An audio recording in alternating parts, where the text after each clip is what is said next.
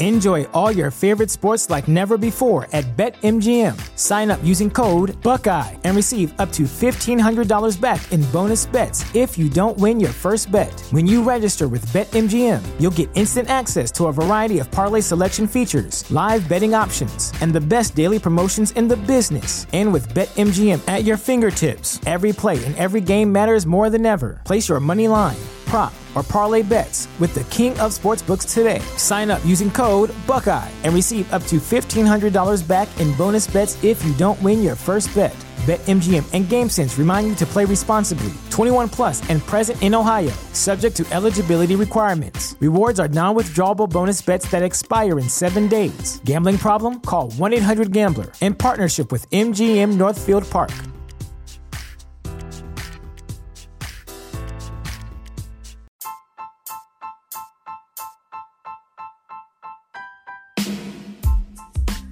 Welcome to Astros Baseball, a podcast by a fan for the fans of the Houston Astros. Here is your host, Rob Fontenot.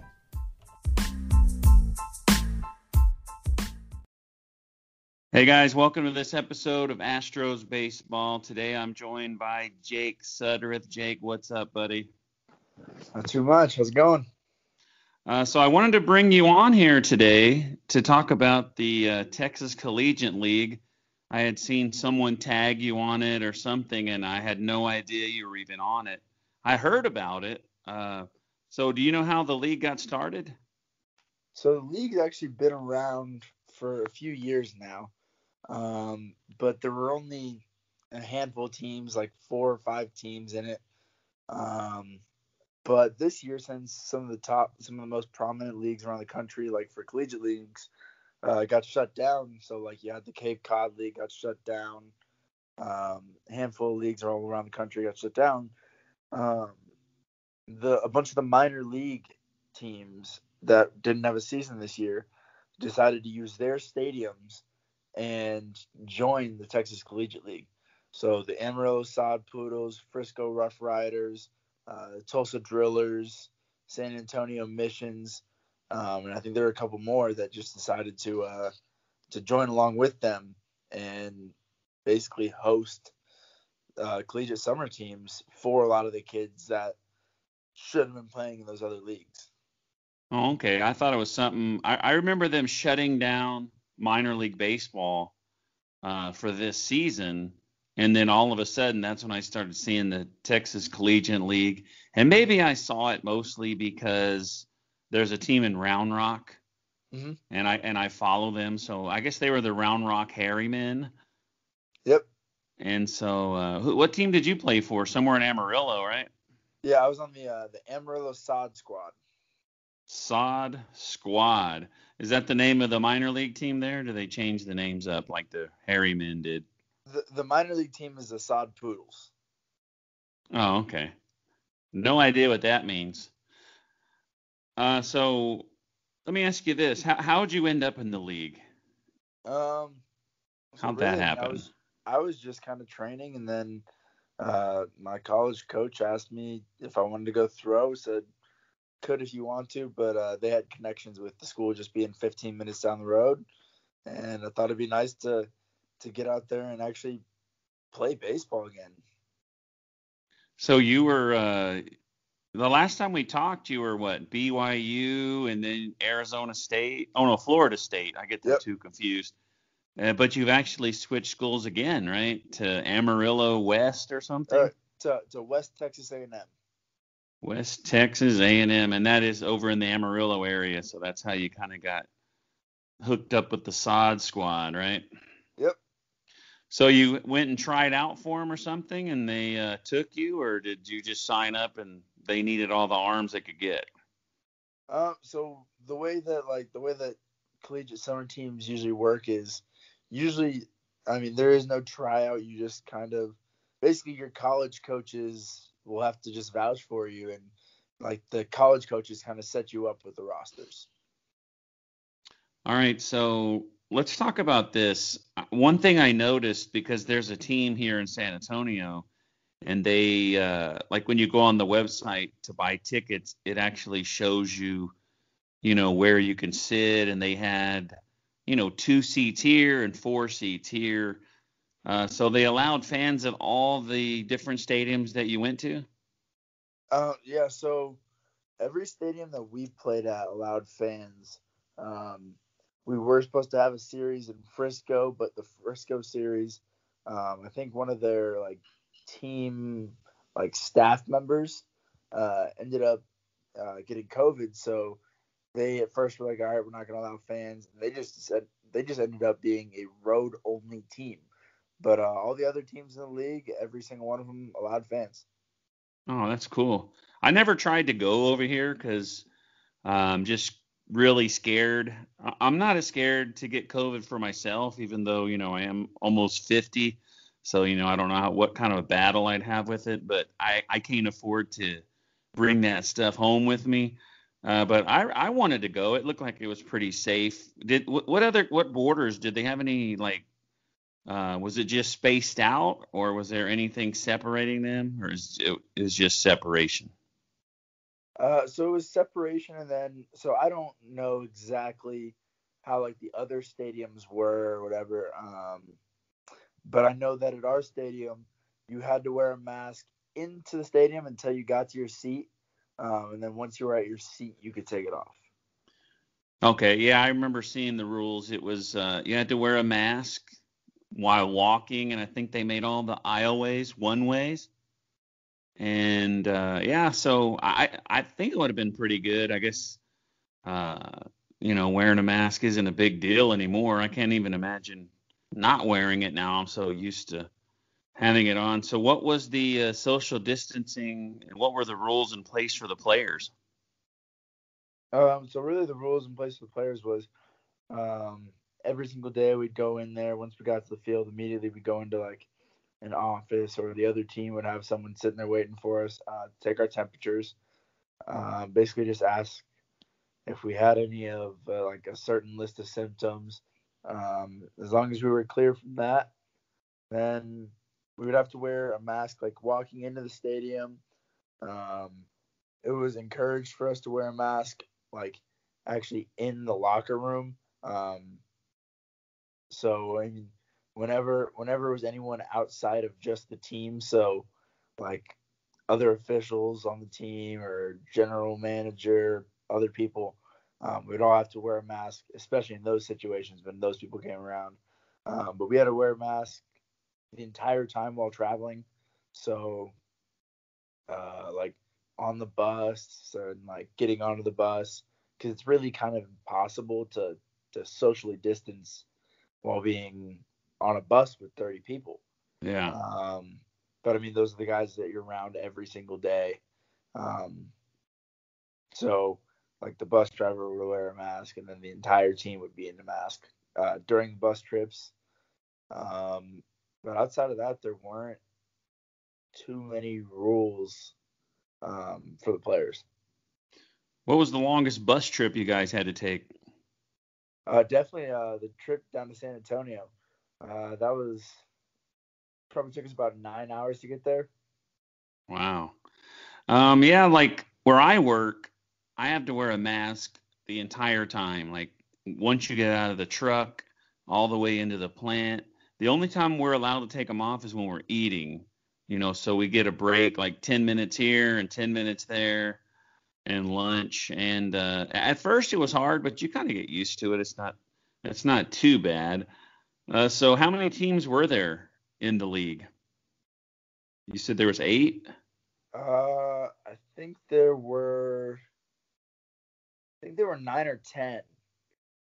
They broke it up into 2 divisions. So there were 2. I know one of them was 5. I think the other was 4 or 5. I'm not real positive. Okay, so how many games did y'all have to play? How long was the season? I think, including the playoffs, we ended up playing 33, 34 games. Basically, the way the league, the way the schedule works was you played Tuesday through Sunday every day. The Mondays were off days. Typically, those days would be a travel day. So, for example, when we went to San Antonio, we left on Monday morning. drove throughout the day on Monday, got there that night, and then we actually played on Tuesday. So is this voluntary, or did you guys get paid for this? I know they probably wouldn't pay you much, but did they actually get paid for doing this? Yeah, so like we're not. I mean, every single guy there is a college guy, so we're not allowed to be paid. Right. But we were given like per diem money on the road. So per diem, basically they would give us like $10 to $15 a day for meal money whenever we go to road trips. At home, they paid for our hotel.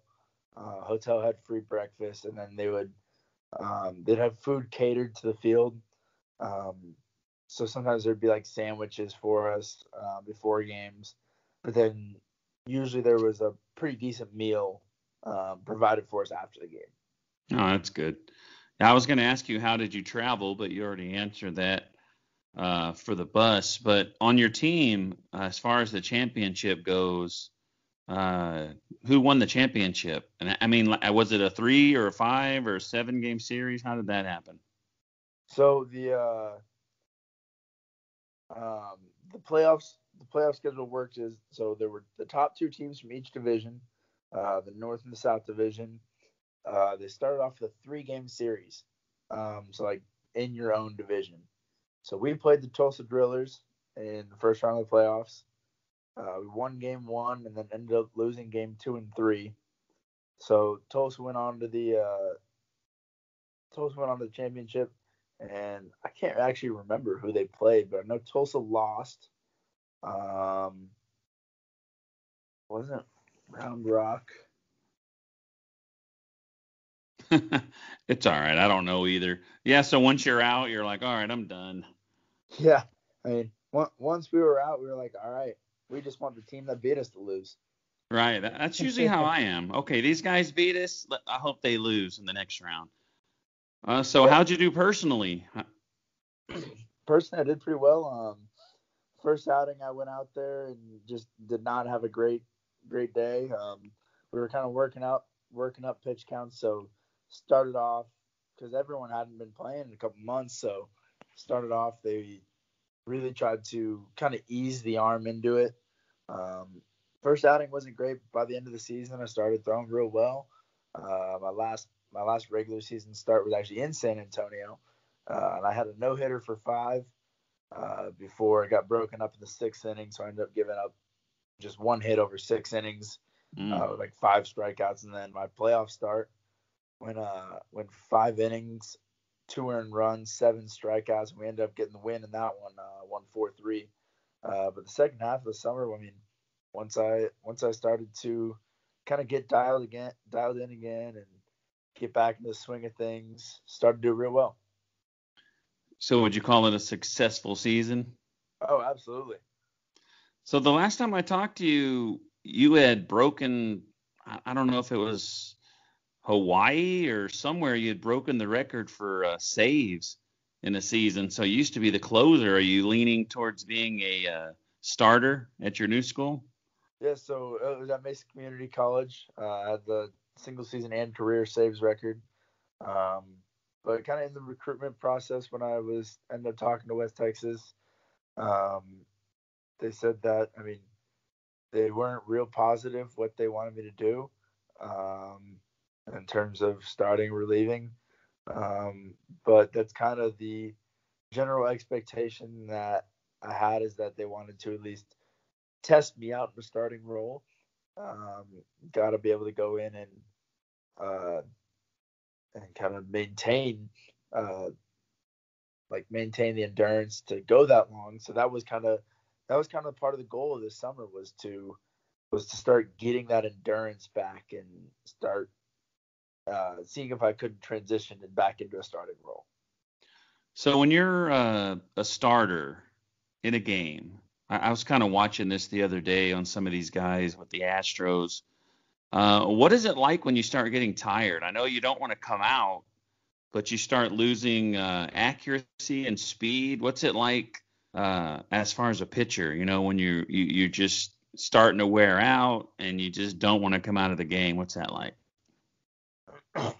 See, so for me, typically I don't end up losing speed. The thing that'll go for me a little bit is command. Usually it'll start to, once I get tired, it's not necessarily the arm that gets tired. It's usually the rest of the body. The legs will get tired because I've done a pretty good job of conditioning my arm to where the arm's pretty capable of going as many pitches as I need it to. But once the legs start to get tired, that's when it really just kind of becomes more of a mental game, and it's a lot harder to get through the fifth inning, even if your stuff is like exactly the same, purely because your body's starting to get tired. And once you're wearing down, that's where the mental side of the game is way different as a starter as opposed to being a reliever. As a reliever, it's like, all right, I got to go out there and give everything I have for 10 to 20 pitches. Yeah. And then as a starter, you have to kind of dial it back a little bit in the beginning. So you can't necessarily go in there and take it easy. But you really have to pace yourself. You can't go out there and try to go 100% max effort every single pitch. That's why you'll see guys like Justin Verlander, for example. I think he's a great example of that. He is a guy that he's done such a good job of conditioning himself that you'll see him in the 5th, 6th, 7th inning throwing harder than he was throwing in the first. Yeah, that's the example I was getting ready to bring up. You were talking about it, and I wrote that down. Like Justin Verlander's, throwing 94, 95, and then right before he's done, the guys on the broadcast say, okay, he's emptying his tank because he knows that he's about done. Another question I have for you that probably a lot of people are curious about, what do the coaches tell you when they come out on mound visits? Like, what's some of the coaching points they give you? I mean, that it really varies by the situation.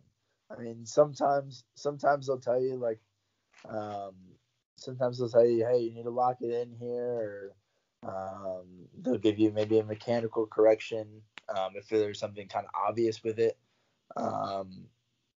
that like needs to happen then, as opposed to them telling you like in the dugout between innings. But sometimes I've actually had coaches when they come out to do mound visits that are basically just like, hey, look, you're doing fine. We're having some trouble behind you. I'm just coming out here right now to give you a little bit of a breather. So trying to collect yourself again, go get dialed back in. Like, you're not doing anything wrong. You're getting ground balls. You're making good pitches. Just hasn't gone your way. Just coming out here to let you kind of get locked back in and focus back up. Do they ever just go out there and just tell you random things that have nothing to do with baseball? I've heard stories about that. They just go out and say something funny to just get you to relax. I mean, sometimes, it hasn't really happened to me a whole lot. Because the last probably 5 years of my career, I've been in the closing role.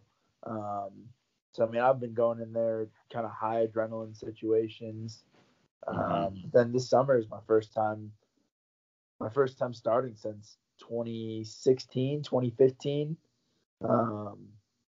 So, there hasn't been a whole lot of opportunities for that to have happened yet. Okay. I think I maybe only had 3 mound visits the whole summer. So did you hear of any scouts watching the games or anybody getting plucked out of that league? Because I know the Astros are just using they're using people that weren't on the spring training roster. Their bullpen is just full of guys that have never even pitched over the A-ball level. Is anybody getting any attention out there? So I know there were a lot of guys that got some looks. I think there might have been a handful of guys that signed free agent deals from playing out there this summer. But I know that there were a lot of scouts there. There were a handful of teams, like, for example, the Tulsa Drillers, who we ended up playing. They had probably 6 pitchers that threw 96 plus. They had a freshman from Georgia Tech throwing 98. They had a kid that went to University of Florida that was throwing 101. So there was definitely a ton of talented guys. So we had a lot of scouts out at games, especially with games being like in the minor league stadium. So I mean, most of them had like the radar guns up and like velocities displayed. Yeah, I mean, I know for a fact that there were a handful of scouts out there taking video, getting velocities of people. So even if it wasn't for the purpose of signing them right now, at least got looks for the draft next year. Yeah, I actually had no idea you were in this league, and I guess you had done something. You pitched a great game, and someone had tagged you. I don't know if it was your team or your coach. I don't know who did it, but that's how I messaged you and said, I didn't even know you were in this league. So I'm glad that you had a great season, and hopefully that gets some more attention. Hopefully you have a great season at West Texas. You're getting ready to start back up over there practicing? Yeah, so we actually just finished up with our first week of practice. All right. So anyway, I got a few things on the fun side to ask you before I let you go. Number one, who deserves to be in the Hall of Fame more, Barry Bonds or Pete Rose? Who would you put in if you had the choice? Oh man, if I could only pick one or the other. Yep. I think. See, personally, I mean that's tough, but I think I'd have to go Barry Bonds. I personally believe that steroids or not, he's the greatest hitter of all time. I don't think that taking steroids gives you the ability to hit 760 home runs. Like I know if I myself, I would never be a guy that used a performance enhancing drug, but if I took steroids, there's no chance I'd hit 760 home runs. But you still have to have the ability and the talent to do that. I think he's the best hitter ever. I had this conversation with somebody, and it's actually like three of us in a conversation, and one guy had the argument that you had, and the other guy was saying, well, there with this extra strength that he had, maybe there's some balls that wouldn't have been home runs that were home runs. And as far as for me, I would say Pete Rose. You've got someone in my mind, and I know it's weird coming from an Astros fan talking about cheating, but steroids is a form of cheating in my mind. And Barry Bonds is a perfect example of someone that didn't need to do it. He shouldn't have done it. I wish he didn't do it. He was a Hall of Fame player without it. I don't know why he chose to do it. But Pete Rose, he had a great season. Not a great season, but a great career. I think everything he did deserves to be in the Hall of Fame. He was just doing some gambling at the end, but I think I can forgive him gambling more than I can forgive someone using steroids. So I go with Pete Rose on that one. See, I'm personally in the school of thought that necessarily the outside factors shouldn't really matter as much as to who's in the Hall of Fame. I feel like the Hall of Fame is more of a museum and a tribute to, the history of the game of baseball. Whether people like it or not, Pete Rose is the all-time hit leader. Barry Bonds is the all-time home run leader. Both those guys should be in the Hall of Fame.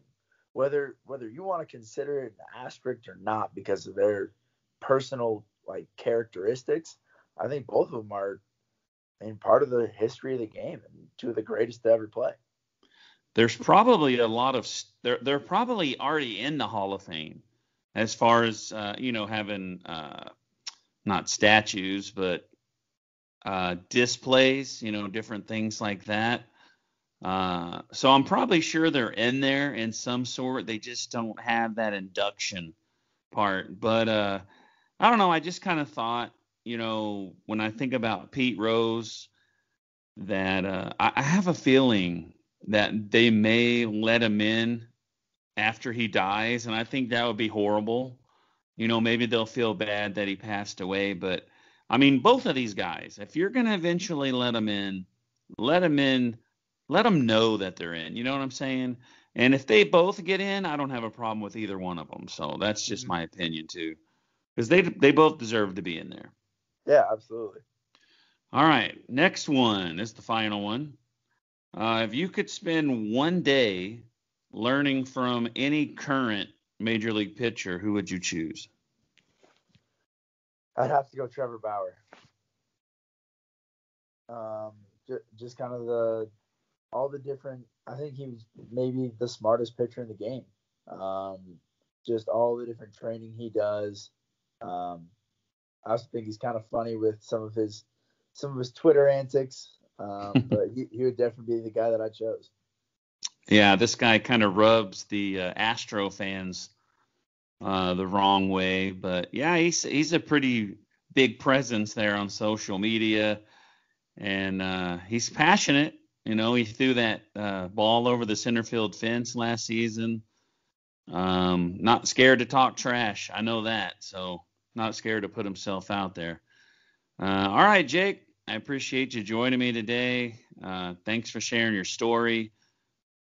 And you'll be at West Texas. What's the nickname at West Texas? It's the West Texas A&M Buffaloes. The Buffaloes. All right. So let me know your schedule if you come around the San Antonio area. Maybe I'll get to go check you out. Yep, sounds good. All right. Thanks for coming on, buddy. Appreciate it. Thank you. Bye. All right, guys. Thanks for tuning in, and we'll see you next time on Astros Baseball. Thanks for listening to this episode of Astros Baseball. Make sure to subscribe so that way you will be alerted when there is a new episode. Follow Rob on Twitter at Rob Fontenot. Save big on brunch for mom, all in the Kroger app. Get 16-ounce packs of flavorful Angus 90% lean ground sirloin for $4.99 each with a digital coupon. Then buy 2, get 2 free on 12 packs of delicious Coca-Cola, Pepsi, or 7-Up, all with your card. Shop these deals at your local Kroger today, or tap the screen now to download the Kroger app to save big today. Kroger, fresh for everyone. Prices and product availability subject to change. Restrictions apply. See site for details.